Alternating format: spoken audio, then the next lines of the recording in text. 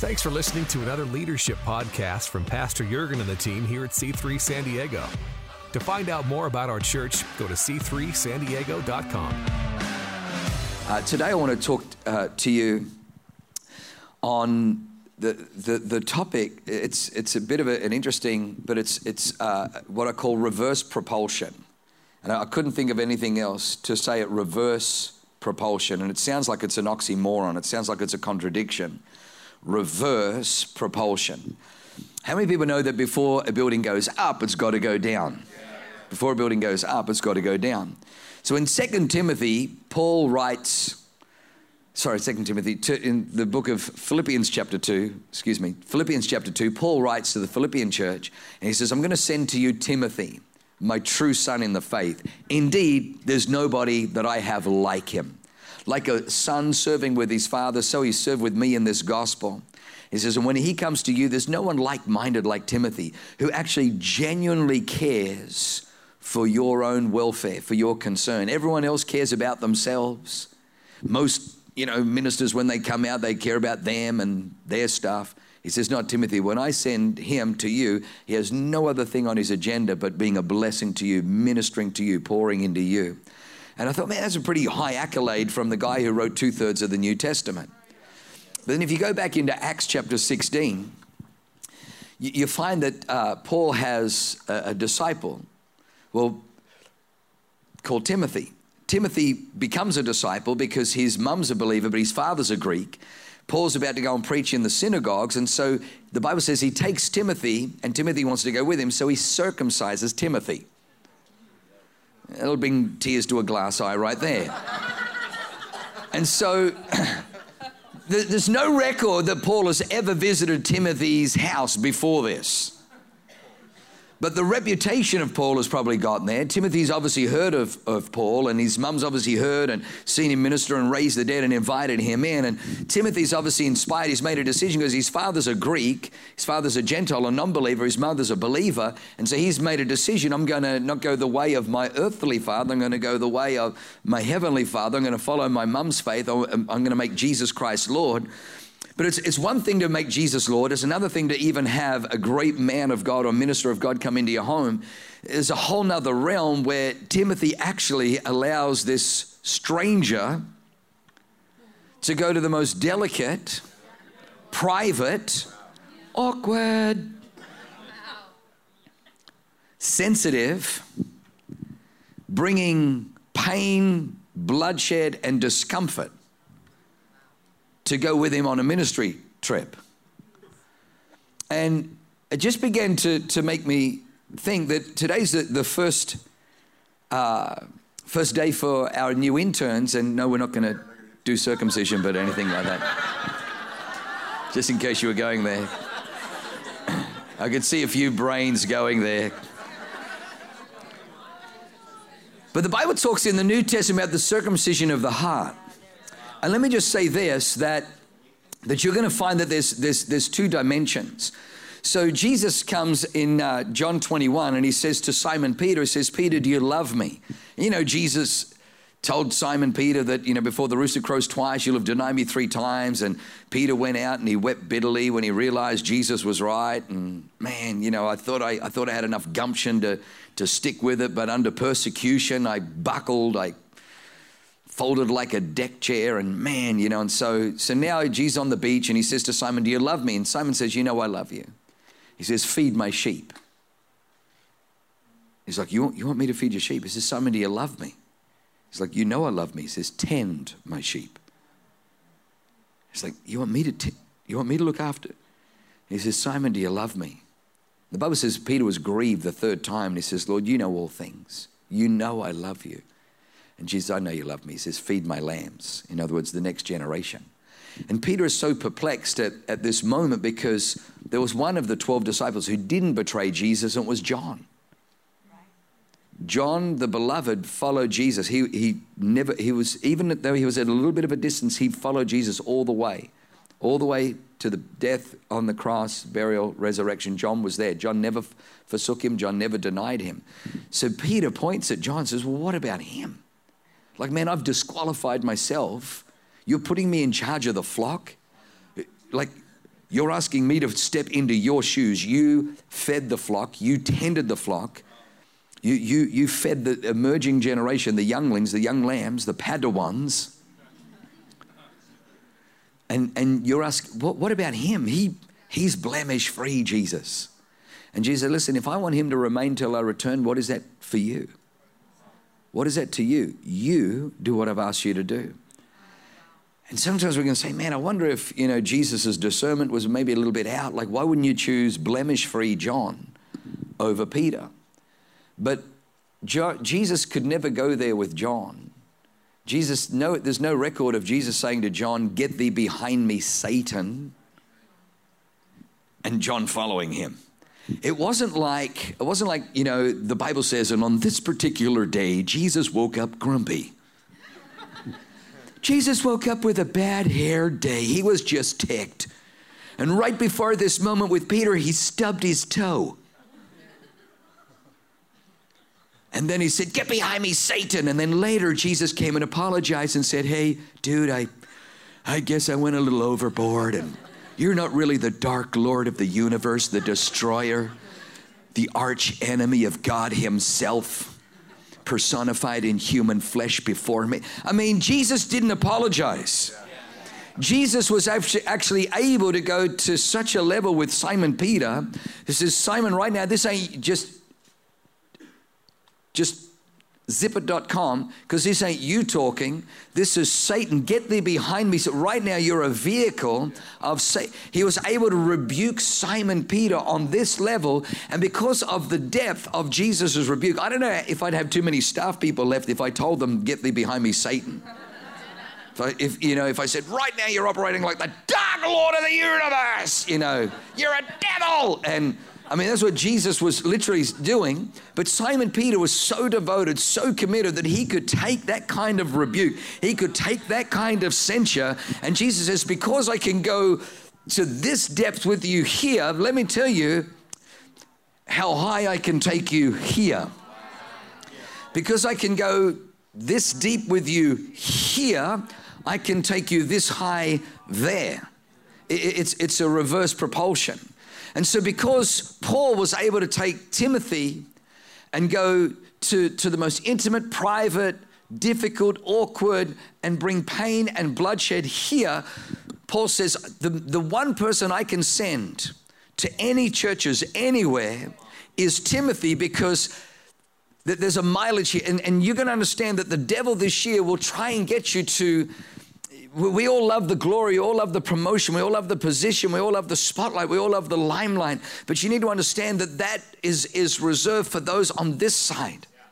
It's reserved for those on this side who can open themselves up to censure, to challenge. Like Jesus says, go into all the world and make disciples. He didn't say go into all the world and make decisions. He said make disciples.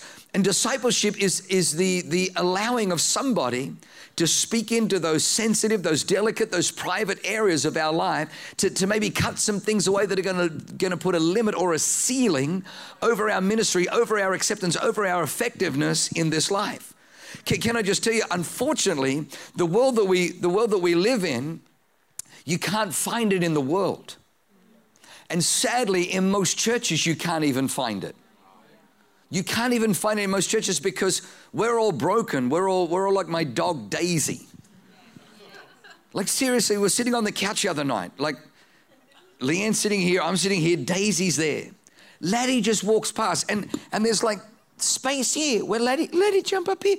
There's the fire, we're watching TV and Laddie, I mean, Daisy, you got your little comfortable spot here. But as Daisy walks past, she goes, ah, like this. And I'm like, what are you what? But because she's so abused, that's her first reaction. And whether there's food, like just eat your freaking food. She doesn't, she just shakes, eat your bloody food. And so unfortunately, most of us live with the memory scars of our past. And so if someone else is going to and so even in churches, there's not a whole lot of discipleship. So we got to create a healthy environment. Because Jesus says, the Spirit of the Lord God is upon me because He's called me or anointed me to preach good news. That's just the first level. The second level is to heal the brokenhearted. Because whether you realize or not, you and I, when we came into the kingdom, we came in because we heard the good news. We thought, man, there's good news there. I'm coming in there. We heard the good news. The first thing God wants to do is, I want to heal your broken heart. I want to heal the stuff that has damaged you. Father abandonment, divorce, rejection, bullying at school, name calling, labeling, teachers saying you're never going to amount to anything, friends playing jokes on you, cruel jokes, leaving you out, making fun of you as you go through puberty and acne, and then they call you pizza face, and it leaves scars. And so we come in, we ever since Adam, we've been really good at wearing masks. We've been good at sewing coverings together and making it look like we got it all together on the outside. But unfortunately, we don't want to be a facade church, because a facade church discipleship's dysfunctionally. And we care about you too much to disciple dysfunctionally. But then you have the other one. You have the other extreme where everybody wants to be shepherded. And Pastor Leanne got a word about, shepherds are coming back. The shepherds is coming back. That, we've been kind of in a 20-year or 2-decade vacuum of leadership. Leadership is influence, nothing more, nothing less. If you're a leader and you got no one following you, you're just taking a walk. Leadership, so it's leadership. And so the truth is, every shepherd leads. The Lord is my shepherd; I shall lack nothing. He leads me. So shepherds lead, but not every leader shepherds. Not every leader shepherds. And the Bible says about the shepherd that the shepherd has a rod and a staff. David goes on to say, he says, I will fear no evil, for your rod and your staff comfort me. He didn't say your staff comforts me. The staff is what a shepherd used to protect the sheep from going over a cliff or pulling back, close to him if there was a wolf or anything around. He'd use the staff to pull it in. The rod wasn't used for protection. It was used for correction. And so most Christians, especially in the 21st century, because we come from divorce, we come from dysfunction, we've come from brokenness, we've come from rejection, we actually really like Jesus's staff. We're not sure if we like the rod of correction. Because many of us, and especially we live in a culture today where the rod is banned. Because you have people that take the rod and maybe they're intoxicated or inebriated or just angry, and they overuse. The discipline was done by the second, but they kept going because they're in a rage and they're in a blind rage, and so it turns from what should have been discipline into abuse. And so what we do is we throw the baby out with the bathwater. But you and I can't allow the world and the culture of a fallen, disconnected from God, actually rebelling against God world to teach us or to dictate to us how we live according to biblical principles, because they're lost. And so we need to model to them how to live. And so you need to understand that there are moments where it's His rod and His staff that comforts you. And I'm telling you, the community of church, the community of the house of God, if you said to me, hey, Pastor, what's the one thing? What's the one thing that you give God thanks for? I thank God for a church health where there are people who can tell you what you don't want to hear, where there are people who love you enough to go into private areas. What's on your laptop? What do you mean? What's on my laptop? Can I look at your history? What do you mean, my history? I'm just noticing this, and this keeps coming up. And we deflect. And the reason we deflect is because you're coming into a very intimate area, and everybody who's been close to me has hurt me or let me down. And now how do I trust you? How do I trust that you? Timothy allowed Paul to come into a very private area, bring pain, but it was for his good. And you find all the way through the New Testament, my true son in the faith, no one like him. Timothy, my son. Like he's always bragging on Timothy. You're going to find that this year part of your journey is the relationships, and even the people in the oversight over you. The culture, the atmosphere that we want to build here at C3 is that you can begin to learn to establish and build a trust with your leaders. Build a trust with your leaders and allow them to go into areas. You don't have to struggle alone, and you don't have to figure this out on your own. Well, one of the most amazing verses in the Bible, and this is how you know that God is God, because every other God that you look at, whether it's Allah, whether it's Buddha, whether it's Confucius, every other God is capricious and insecure. Every other God demands worship. Have a look at the contrast of our God in the Bible. The Bible says, and the Lord said, it is not good for man to be alone. You know, say, well, what's that got to do with anything? Adam wasn't alone. Adam had God. This is before sin. Adam walked with God in the garden, in the most paradisical environment.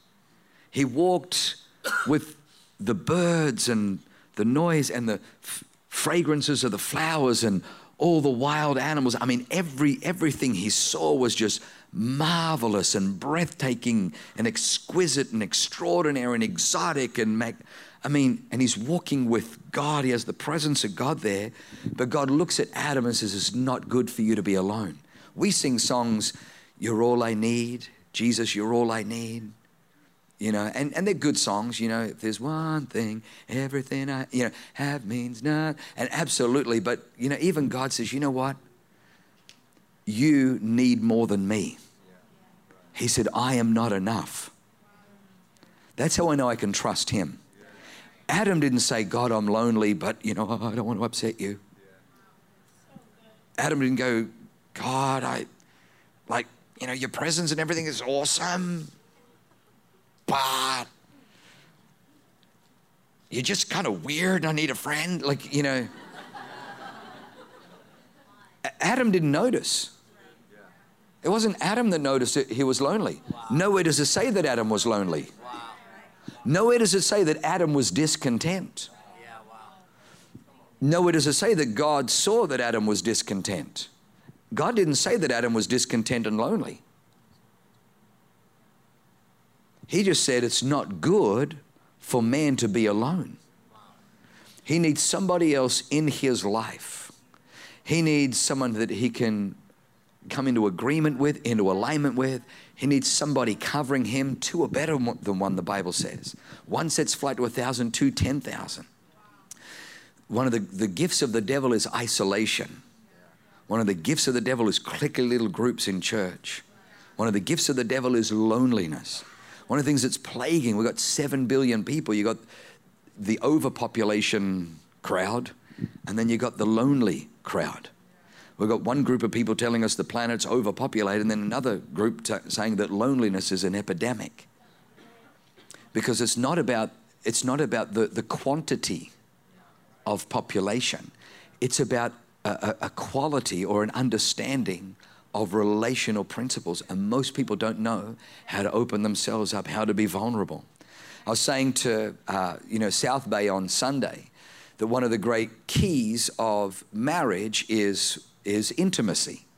One of the great keys. And as soon as I say intimacy, most brains will go, okay, sex. But the truth is that there is a lot of sex without any intimacy.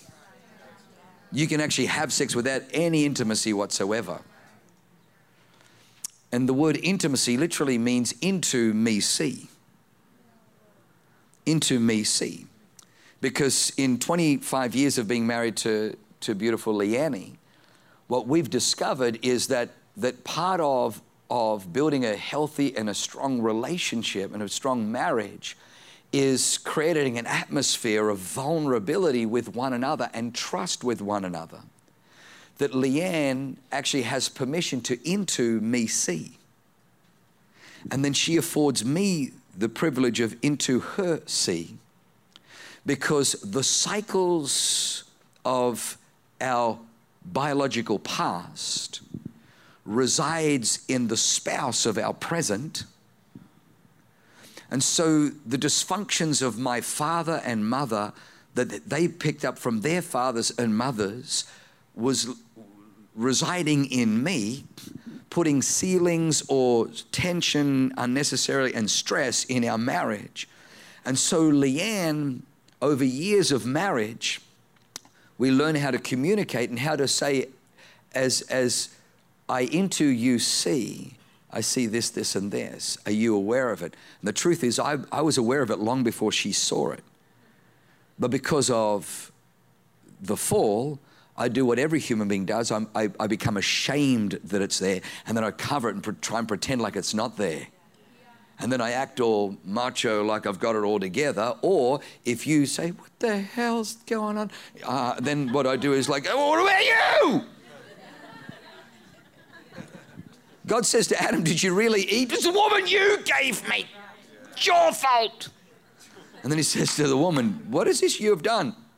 The serpent deceived me. Like, you know, the old saying, and then you know, she blamed the serpent didn't have a leg to stand on. Such a bad joke.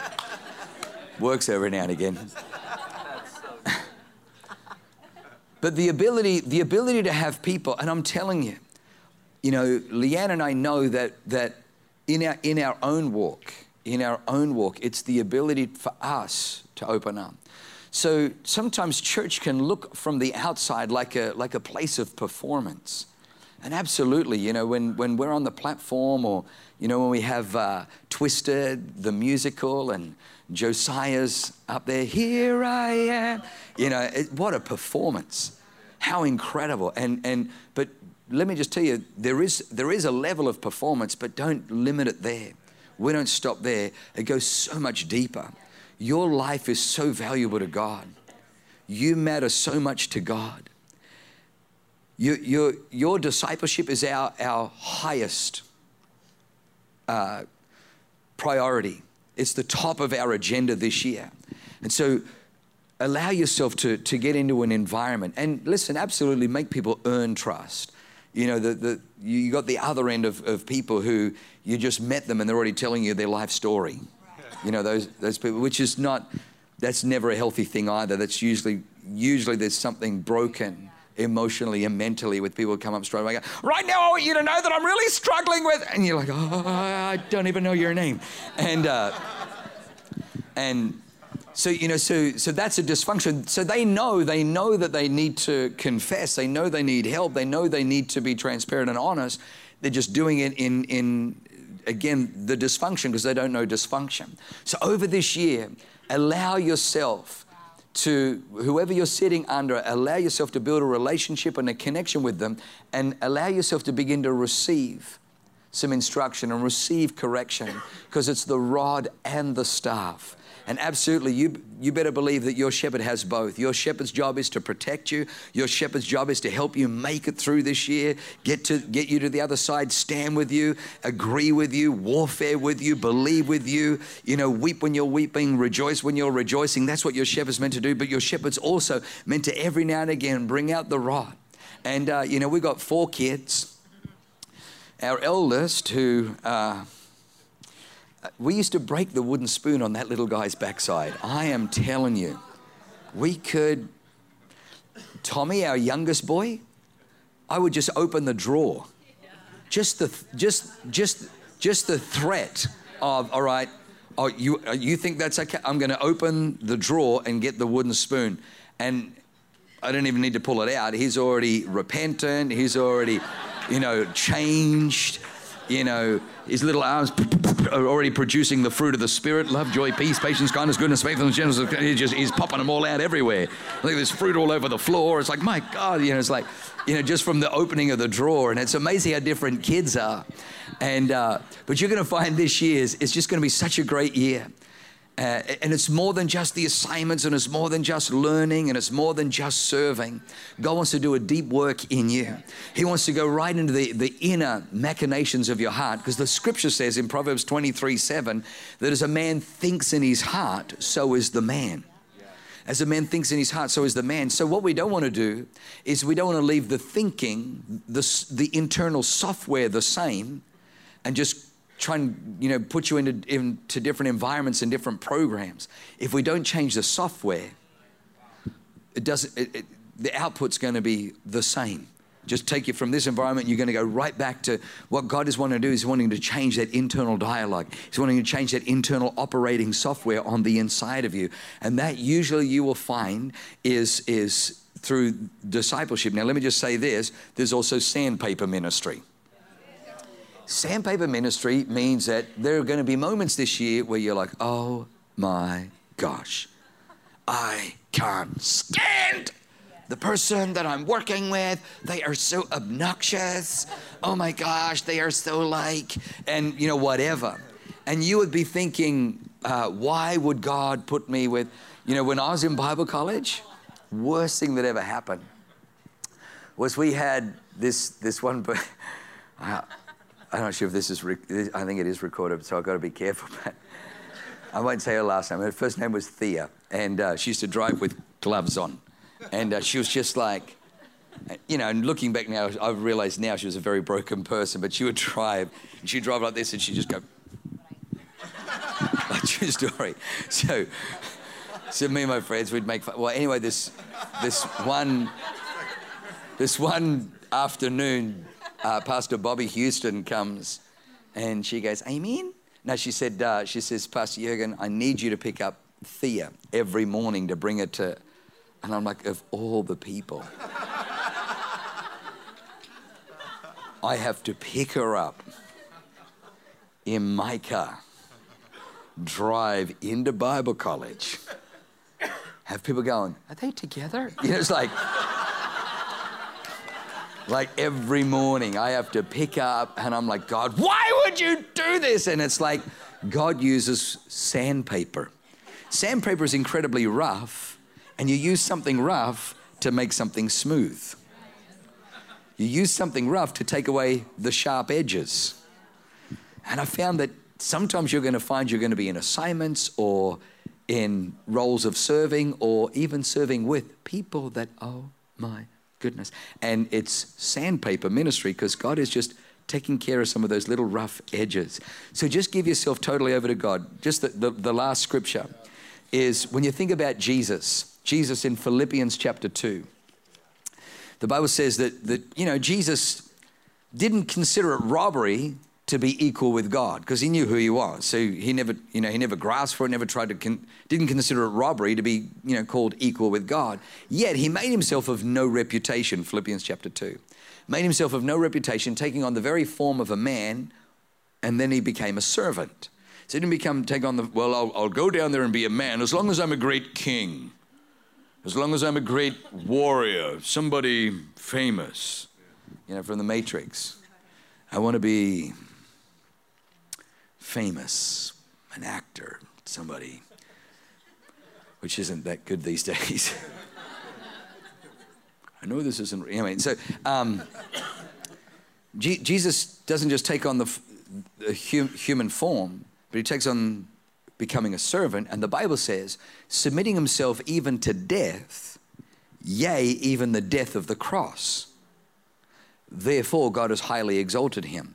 Because you need to understand that the time of Jesus's life, in the Western world, the gospel that we preach in the West is that the West is law and justice. Law and justice.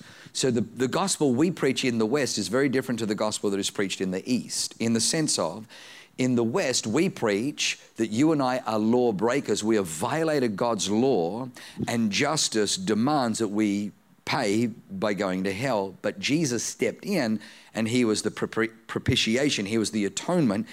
But in the East, they don't operate under law and justice as their primary. They operate with a culture of honor and shame. Honor and shame. When I was flying back from surfing in Indonesia, my Muslim surfboard carrying guy was arguing with me, and I'm like, well, who can save you from your sin? Trying to do law and justice, saying Muhammad didn't die on a cross, but Jesus did.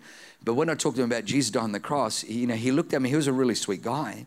And he's like, yeah, how can you believe that Jesus was awesome when he died on the cross?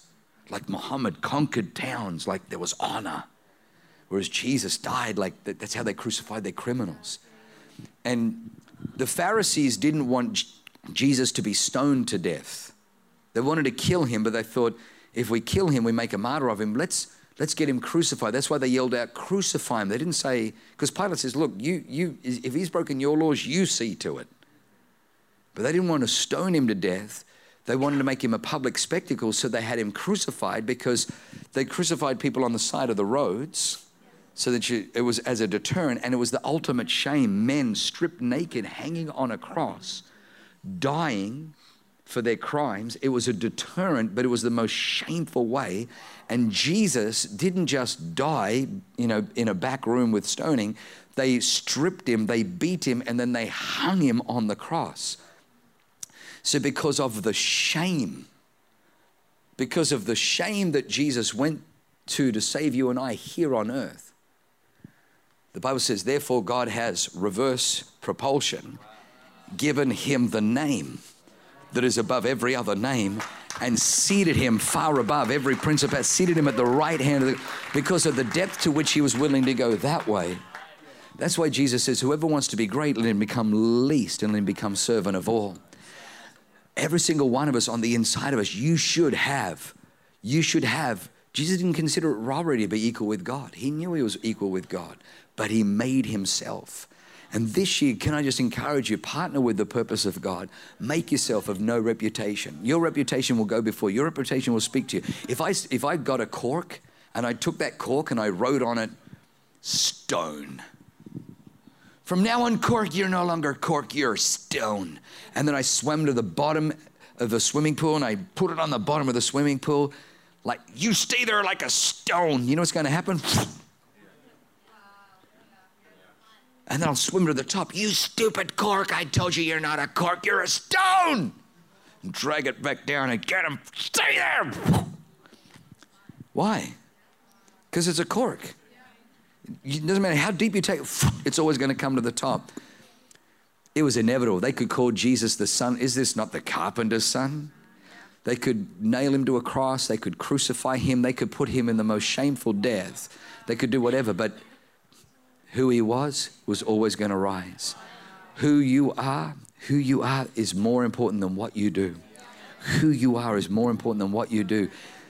He made himself of no reputation. This year, just throw yourself into whatever area, whatever duty, wherever you're serving. Allow people to speak into your life. Allow God to do a deep work in you. Allow God to move the little splinters, to cut off the things that need to be cut off, to deal with the things that need to be dealt with. And I promise you, you're going to get to the end of this year and say, my God, 2018 was the greatest year of my life. The things that shifted, the growth that I made in 2018. Amen? I mean, Heavenly Father, we just thank you right now for your presence and your power. I thank you, Father, for these magnificent disciples, these beautiful interns, these magnificent sons and daughters of yours.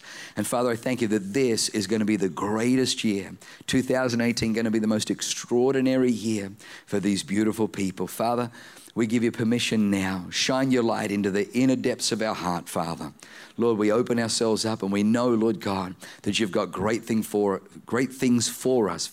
Help us to remove all the things that will put ceilings or stops or disqualify us from us becoming all that you are. I pray in Jesus' name. Everybody said, amen. Amen.